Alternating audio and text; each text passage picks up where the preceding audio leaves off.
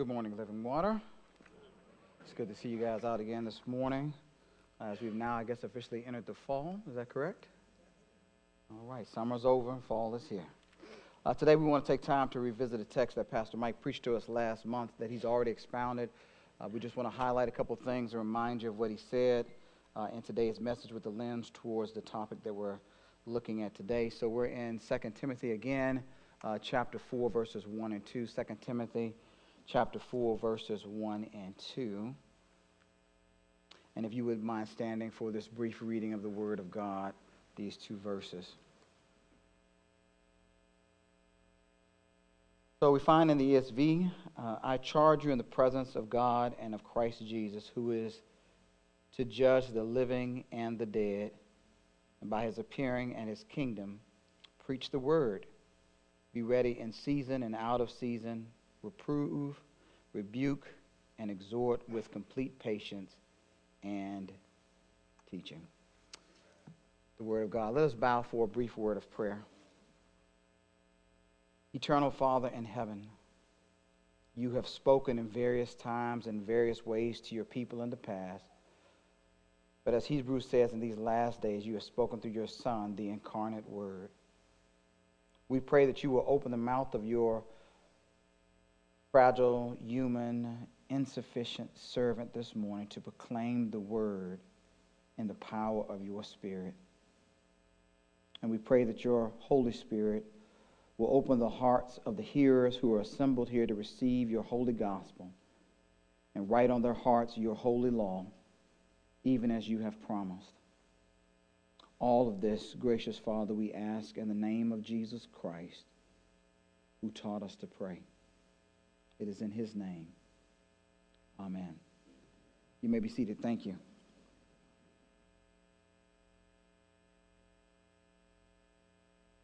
For as long as I can remember, I have believed in a loving heavenly mother. It's just a doctrine that makes sense to me. That is what I was always taught. It is a reflection of how I am viewed in the universe. And it has brought me a lot of comfort and joy knowing that I am beloved of heavenly parents. The sincere words of a woman with fair skin, blue eyes, and blonde hair on a YouTube commercial caught my attention last Sunday as I was preparing to get ready for church. But after hearing these words, I intently focused on the screen to pay attention to the speakers who were being featured in this commercial in light of what she had just said. The commercial continued. A father wearing black glasses with a military haircut went on to say, the Gospel Topics essay teaches that our heavenly parents are a divine pattern. So it matters a lot to me to get to know my heavenly mother better so that I can understand the other half of that pattern. She matters not just to me individually or to my little family. Our heavenly mother matters to the church at large. She isn't just a topic of discussion or a hidden footnote within all the other things. She's a cherished doctrine within the restored gospel, and she has always been. A mother with auburn hair and silver glasses read these words from the Gospel Topics essay. Prophets have taught that our heavenly parents work together for the salvation of the human family. A young mother with brown skin, brown eyes, and braids said, Elder Oaks is quoted in the Gospel Topics essay as saying, our theology begins with heavenly parents. Our highest aspiration is to be like them.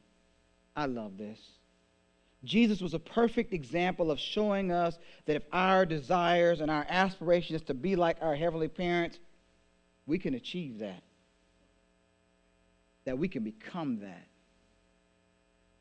After a few other testimonies in the commercial, it came to a close by revisiting the young lady who was at the beginning of the commercial, and she said, this is a cherished doctrine of the Church of Jesus Christ of Latter-day Saints. I think it makes us unique. It is a distinctive trait of what we believe. Now, after watching that commercial, I couldn't help but think that one thing is not like the other. There's something different about what they believe than what I believe on a very foundational level. And far more importantly, it's something that the Bible does not teach, what they believe. And it's this truth that recently got or caused a stir in the Church of God in Christ. If you're not familiar, at the end of August, the presiding bishop over the Kojic denomination, John Drew Sheard, announced a historic partnership between the Kojic Church and the Latter-day Saints. Now, what was interesting is that within a couple of days, the presiding bishop issued a follow-up video announcing that the partnership had been disbanded, and he asked for forgiveness.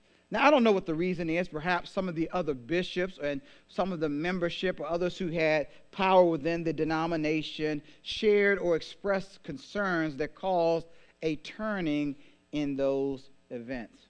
Another bishop from the Kojic denomination that I watched, Bishop Wooden, stated this in response to that last announcement that the presiding bishop made as he gave thanks to the Lord. He said to his church, "I'm going to heaven, and I have sworn allegiance to God. I've not sworn allegiance to a fraternity. I've not sworn allegiance to the Masons. I've not sworn allegiance to any of them. I have lifted up my soul to the God of the Bible, and it's going to stay like that until I die, and then I'm going home to be with him."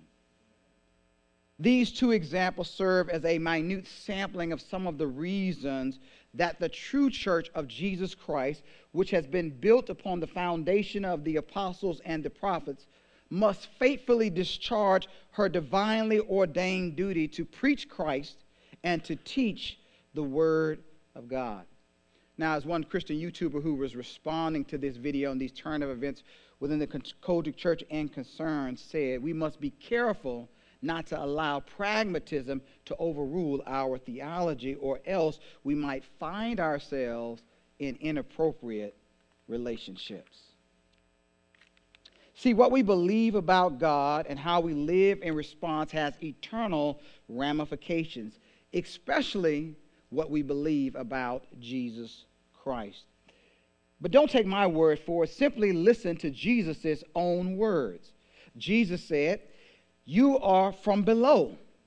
I am from above. You are from this world. I am not from this world. I told you that you would die in your sins, for unless you believe that I am he, you will die in your sins."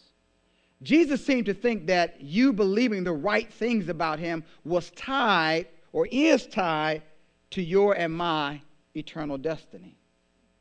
In another place, Jesus spoke these words, "For as the Father raises the dead and gives them life, so also the Son gives life to whom he will. For the Father judges no one, but has given all judgment to the Son, that all may honor the Son just as they honor the Father. Whoever does not honor the Son does not honor the Father who sent him. Truly, truly, I say to you, whoever hears my words and believes him who sent me has eternal life. He does not come into judgment, but has passed from death to life." In this text, Jesus says that he is to be honored in the exact same way that we honor God the Father. See, as the church, we have the responsibility to preach Christ according to the Scriptures to the world and to teach believers how to live under his kingdom rule before a watching world and a watching spiritual realm. Now, since we are to discharge these, we might say, privileges and duties, we might want to know, or it might seem wise to know or have some inkling of what they entail. So when you hear the words preach or teach, what is it that comes to your mind? What image do you see formed in your mind? Are they the same thing, or are they two things that are very distinct and different? Do they overlap in your mind? One preacher or pastor, in reflecting on this, shared his picture, and maybe this is what your picture looks like when you think about somebody preaching, or maybe it's what you grew up with or were exposed to in the past.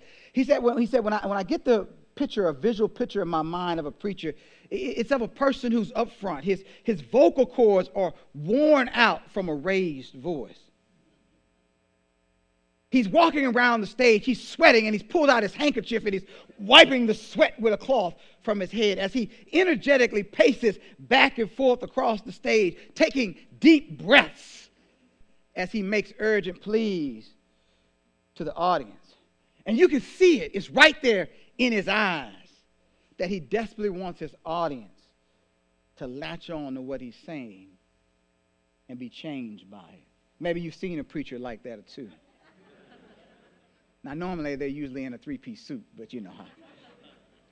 Now, the culture that I grew up in, when I was going there was this distinction made between preaching and teaching, and it kind of hinged around one thing because of the kind of culture that I was in. And some of you may be able to identify with this if you know something about the black culture, specifically in the churches that I was in the South.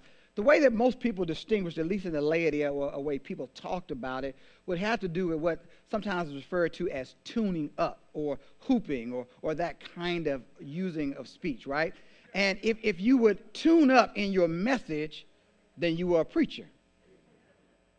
If you couldn't tune up, which usually meant you couldn't sing, like me, or you just chose not to because there were some who could tune up, or because they could sing, but they just didn't do that because they didn't like to do it in their style, then you were automatically put into the category of a teacher of the Word of God. So if you could hoop, you were a preacher.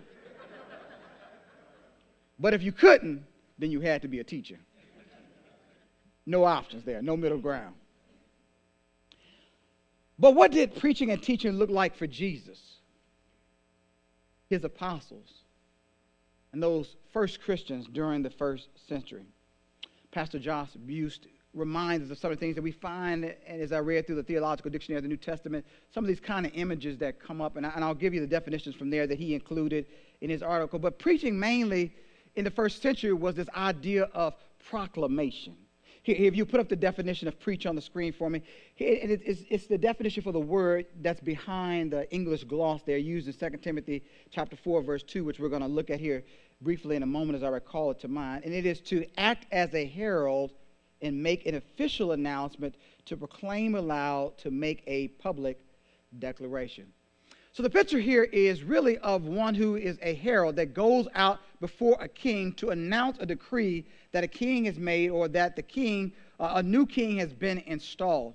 So it's the idea of someone who comes into towns and travels between villages, and they gather the people together to listen, to read out the decree or the announcement that a new king has been born, which has impact on your life. And they're not trying to explain things, they're just announcing what has happened and what this means for you. And they call you to whatever action that this new kingdom that's being established requires of you. And they speak with the authority of the king.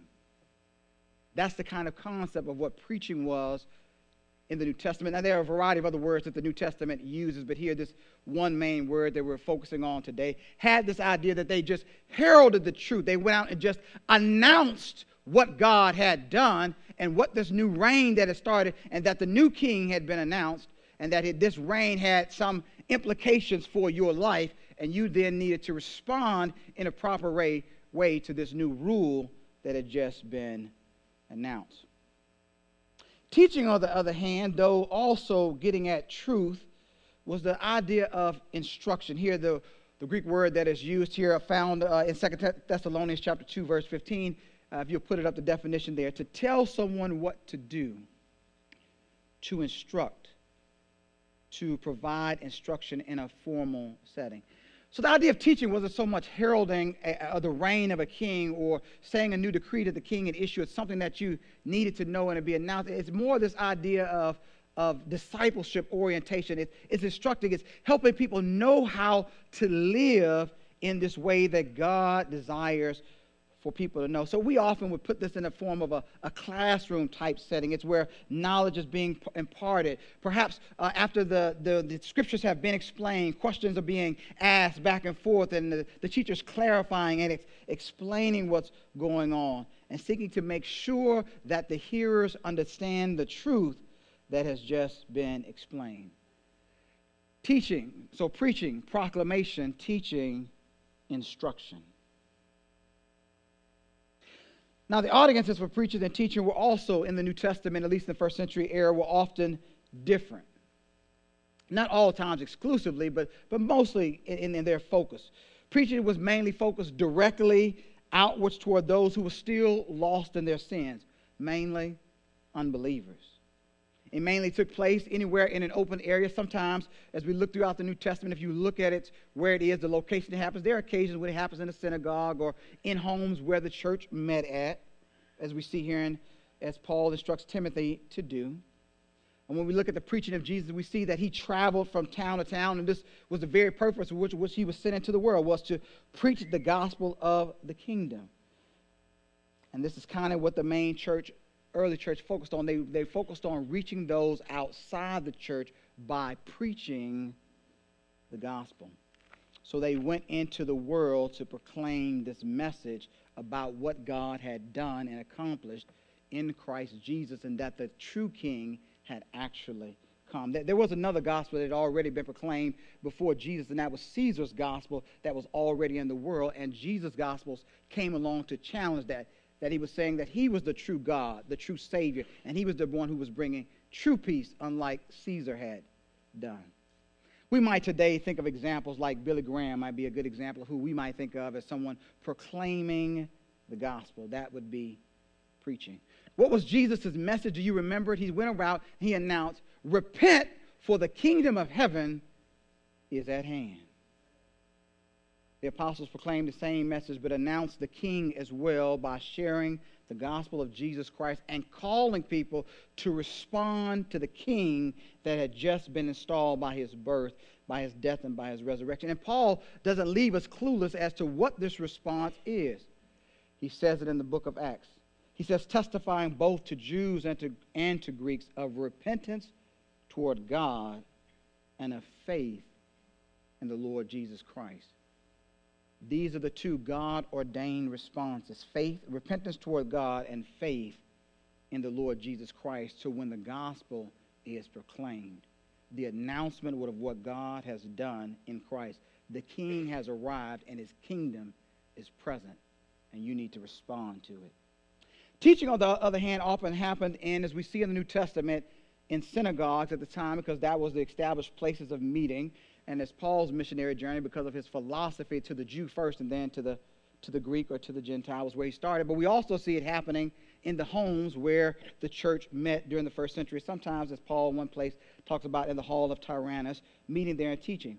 And teaching was mainly focused on, not exclusively, but mainly focused on helping believers in Christ understand the gospel, understand the implications of what the gospel meant for their lives now that they were living in this new area, and how they were to now live as followers of Jesus Christ. Teaching was mainly focused on the church. And so when we look at Jesus' teaching, we see, as we can sum it up this way, it was on how one is to order our life in light of the reality of God and one's neighbor. So the late R.C. Sproul pressed this point home about teaching in some comments that I'm going to share with you in a moment. He had been asked to do a lecture on Martin Luther and the importance of teaching in the church and the importance of that role in the life of the minister of the gospel.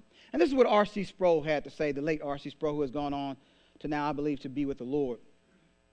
The concept that the primary task of the minister is to teach is all but lost in the church today. When we call ministers to our churches, we often look for these men to be adept administrators, skilled fundraisers, and good organizers. Sure, we want them to know some theology and the Bible, but we don't make it a priority that these people be equipped to teach the congregation the things of God. Administrative tasks are seen as more important. Now, this is not the model that Jesus himself commended. You remember that encounter that Jesus had with Peter after the resurrection. We call it the pastorate because ministers are called to care for the sheep of Christ. Pastors are Christ's under shepherds, and what shepherd would so neglect his sheep that he would never take time or trouble to feed them? The feeding of our Lord's sheep comes principally through teaching. See, the church is called by God and by Christ to preach the good news of the kingdom of God and the name of Jesus Christ to the world, and to teach disciples to obey all that Jesus has commanded. That is what we are called to do. Now, why should the church be committed to preaching and teaching? From the text, I want to offer 4 brief reasons why the church should be committed to these activities of preaching Christ to the world and teaching believers how to live under Christ's rule in the few moments we have remaining. So we go back to 2 Timothy chapter 4, verse 1, and now we find the first reason there in the text. He says, I charge you in the presence of God and of Christ Jesus, who is the judge of the living and the dead, and by his appearing and his kingdom. So what Paul says in this text that he presses upon Timothy is that Christ is coming to judge the living and the dead.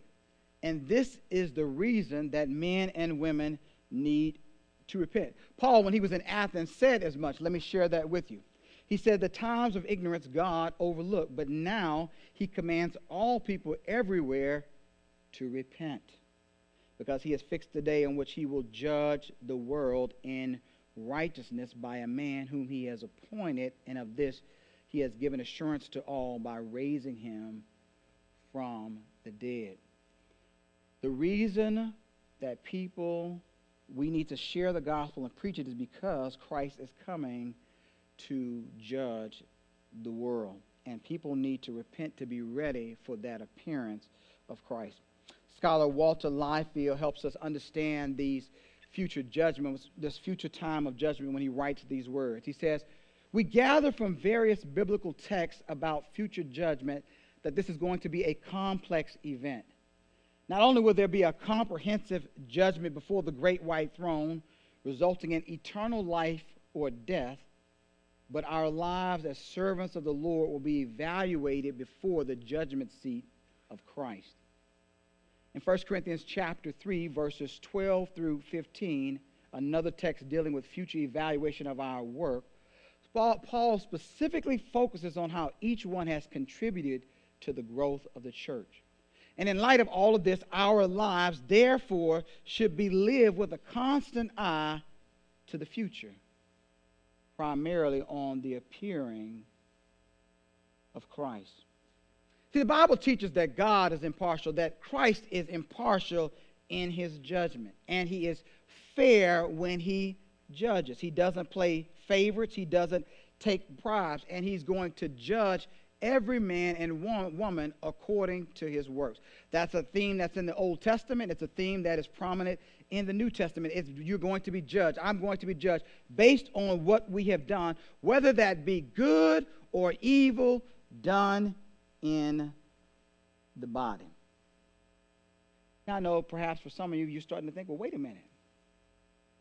I thought that if I have faith in Christ, I don't have to worry about judgment. So, am I in trouble on the day of judgment? Am I going to be maybe cast out on the last day? So how is it that I can have faith in Jesus and yet Jesus is going to judge me based on my works? Because if I think about my life, there are some things I don't want to be judged on. So there are a variety of answers to this. Most scholars recognize the tension in the New Testament, and they don't deny that it's there because final judgment is based on works. We just can't get around it. That's what the text says. Jesus says it. The apostles say it. The Old Testament says it. It's just there in the text.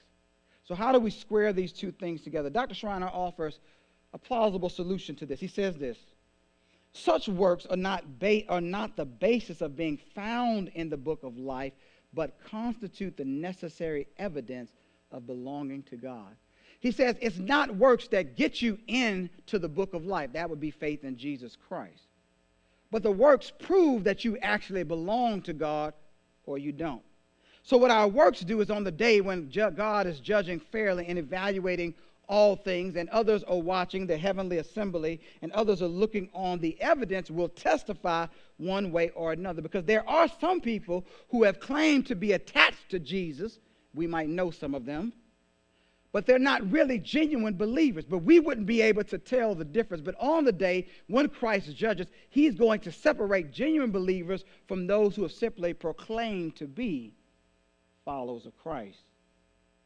And our works will prove whether or not our faith was genuine.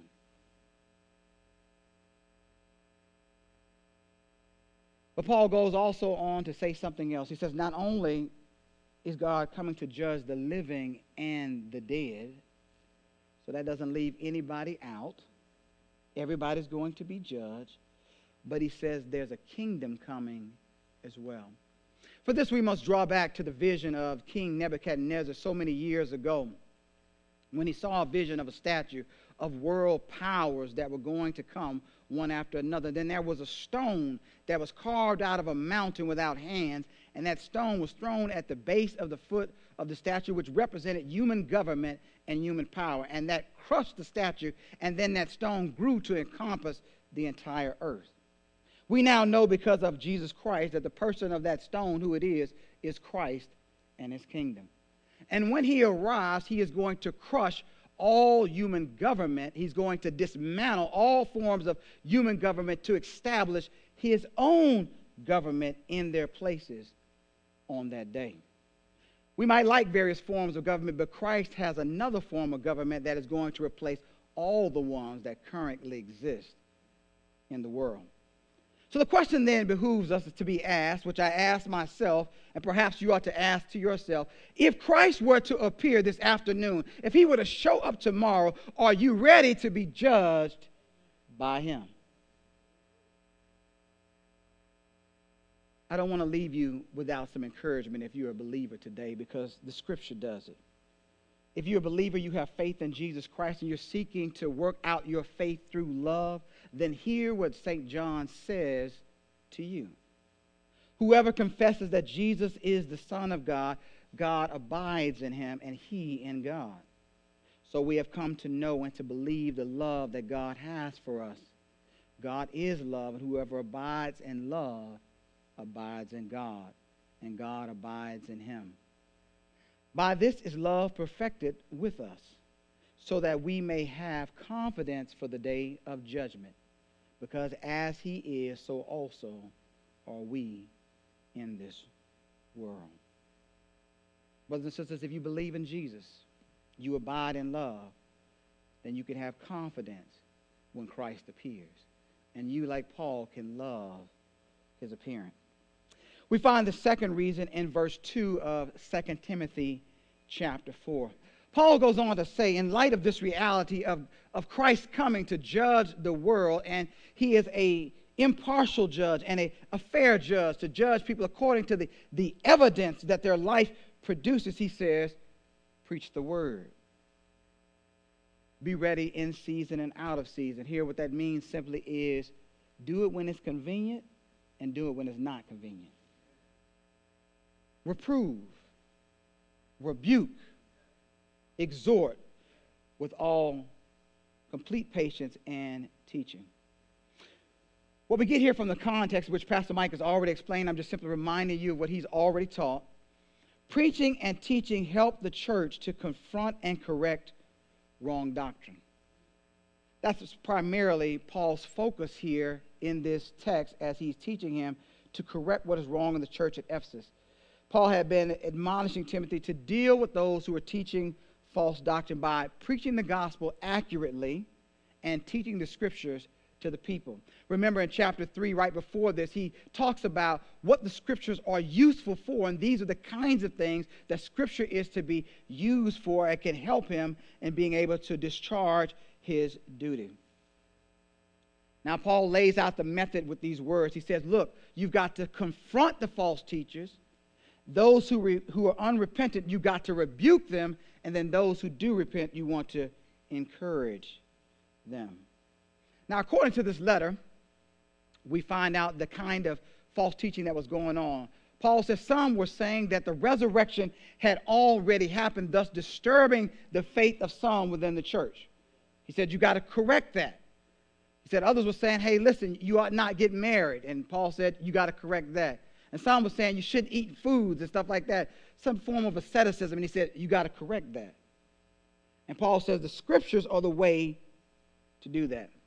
Well, now, just in case you think that was something that happened in the first century, we still see those kinds of ideas, these wrong or errant kind of things still pop up in our world today. Sometimes in the church and sometimes outside the church would necessitate us preaching Christ to the world and teaching believers what it is that they need to know. So at the beginning of last month in August, the Walker Art Center in Minneapolis, Minnesota hosted a free event which they called Plant Day. Now, Evan and I, we were a little bit suspicious about this event. So I asked Evan, I was like, Evan, I don't want to get up there and say something that's not really true. This is one of those satirical sites, and, you get up there and find out they were just making a joke. So Evan put on his research cap, and, Evan is a good researcher. And he said, no, brother, it's the real deal. Now, you might think that, well, Plant Day, how much harm could Plant Day be for some children? But it wasn't until you got to reading down in the activities of what they wanted to do did it start to cause concern at the Walker Art Museum there in Minneapolis, Minnesota. Now I know this is going to sound far-fetched, but this is actually what they were trying to do. They said two of the activities for the kids that were free were to teach people how to summon demons and to empathize with demons. Now, I know you probably don't believe that's true, so let me just quote to you from the website. At August Free First Saturday, Brooklyn-based artist Tamara Attune, and they give her pronouns for her, she, they, will present Lilith. Some of you will know who Lilith is, the empathetic demon. The performance is inspired by Lilith, an aerial spirit demon with origins in Sumerian, Akkadian, and Judaic mythology. Families are invited to create a vessel to trap the demon that knows them best, perhaps the demon of overthinking, and then participate in a playful ceremony to summon and befriend their demon. Demons have a bad reputation, but maybe we're just not very good at getting to know them. Do you have a demon that creeps into your thoughts? Maybe the demon of overthinking or the demon of not trusting your gut. Work with visiting artist Tamara Attune to design a vessel for holding the demon you know best. Text summon to, and I'm not going to give you the phone number. I'm just not going to do it. To join Lilith's text group and receive occasional messages from the empathetic demon. Now, you might think that this is somebody out there on the fringes of society, but you have to look at her qualifications. She's highly degreed with degrees from Yale. She teaches at Columbia University. Right? She knows what she's doing, and she's highly awarded and accomplished in her field, and yet she's teaching people how to summon demons. Brothers and sisters, the church needs to preach Christ and to teach the Word of God. It wasn't just true in the first century, it's still true in the 21st century. We find the third reason in 1 Corinthians chapter 1, verse 21. Paul writes there, and we've covered this before, and I'll just remind you of it when we did the series on Corinthians, and it's been a few years since we did it.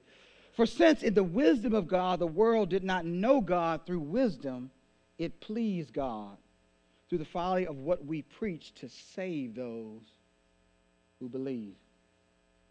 What Paul says here, and it's said many times, repeated throughout the New Testament, is that God saves people through the preaching of the gospel of Jesus Christ. We want to see people freed from demons. We want to see people freed from all manner of things that capture, as Correll prayed in her prayer earlier. The only way we're going to see people have their sins forgiven by God and be freed from demonic influence, the power of Satan, and other things that trap humans is to preach Christ. It's the only means by which God makes an old person a new creation. So we must preach the gospel to them. And most often that means that we've got to leave the walls of this building and go out to the world where the sinners are to share Christ with them. Because sadly, we're in a different culture now. People don't always want to come to the church to hear the gospel because they don't believe or trust us anymore. We've got to go where they are and tell them about Jesus. Finally, the last reason we run across comes out in Colossians chapter 1, verse 28. As I close my time out. Him we proclaim, everyone, warning everyone and teaching everyone with all wisdom, that we may present everyone mature in Christ. Paul says, and Peter says it as well, that God matures believers through the teaching of the Word of God.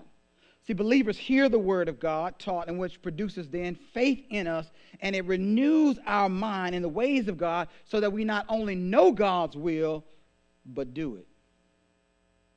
And if we want to see people grow, as Peter encourages us to do, in the grace and knowledge of our Lord Jesus Christ, then we have to teach the Word. And as Peter says, the Word is the milk by which we grow into mature disciples. Now you might ask, well, what does a mature disciple look like? That disciple looks like his teacher, Jesus Christ. The importance of the church being committed to preaching Christ and teaching the Word of God was pressed home for me about 3 weeks ago, as some of you know. 3 weeks ago on Friday evening, while I was assembling furniture in my son's room, I received a call from a cousin who I have not spoken to in many years. Now, that generally means that if you get a call from a relative that you've not heard from in years, something really good has happened or something really bad has happened. So he called me on the phone and he said, hey, man, listen, I just called to tell you because my daughter, who works in the school district, found out that your best friend in Houston has died. Now, of course, I didn't want to believe it. It was shocking to hear that news. So I thanked him for sharing it with me. Thank you that he had called me to let me know, didn't leave me in the dark to find out about what had happened.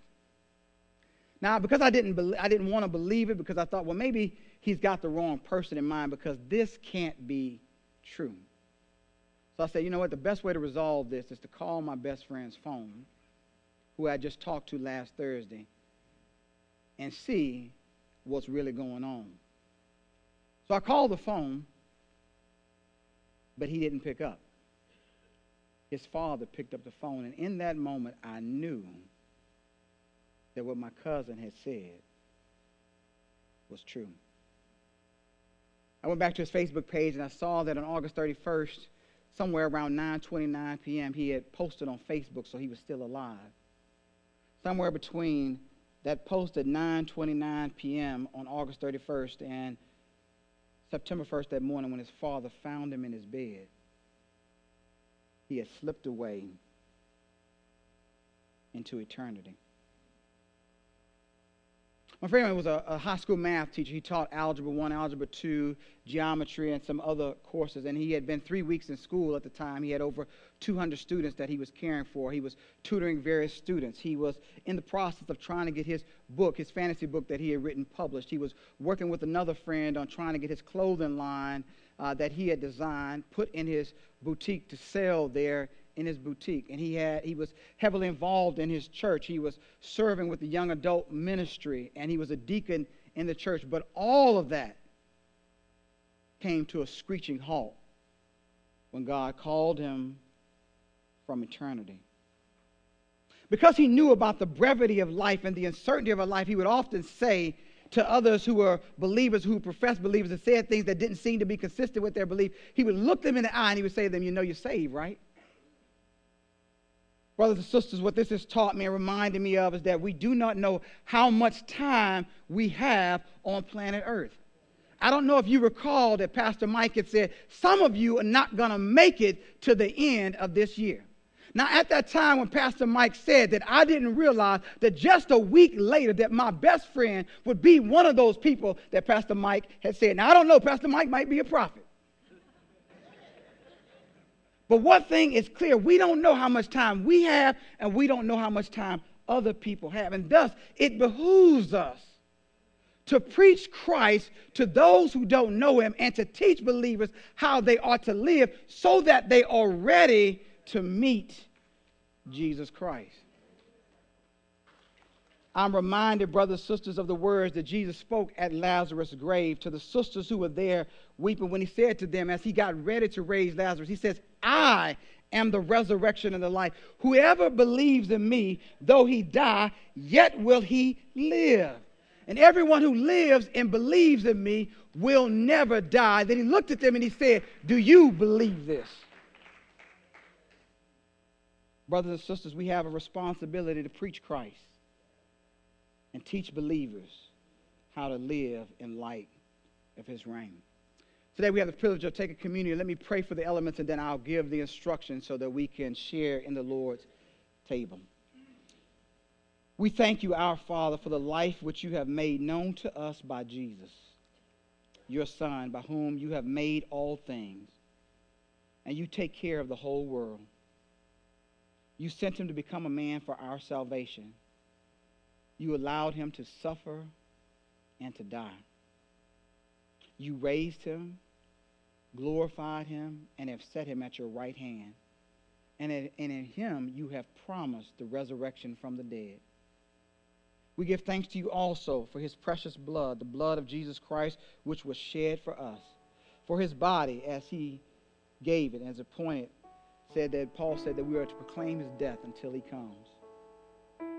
We ask you now, in the name of your Son, Jesus Christ, our Lord, to bless and sanctify the bread to the souls of those who are about to receive it, that they may eat in remembrance of the body of your Son to witness to you, O Lord, and that we're willing to take upon ourselves the name of your Son and always remember him and to keep the commandments that he has given us.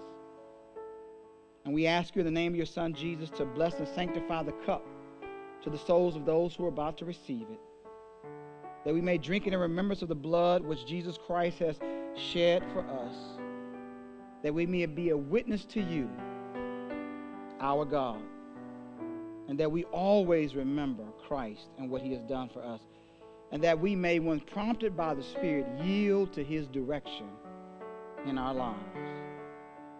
But through Christ, glory is to be given to you forever. We pray these things in his name. Amen.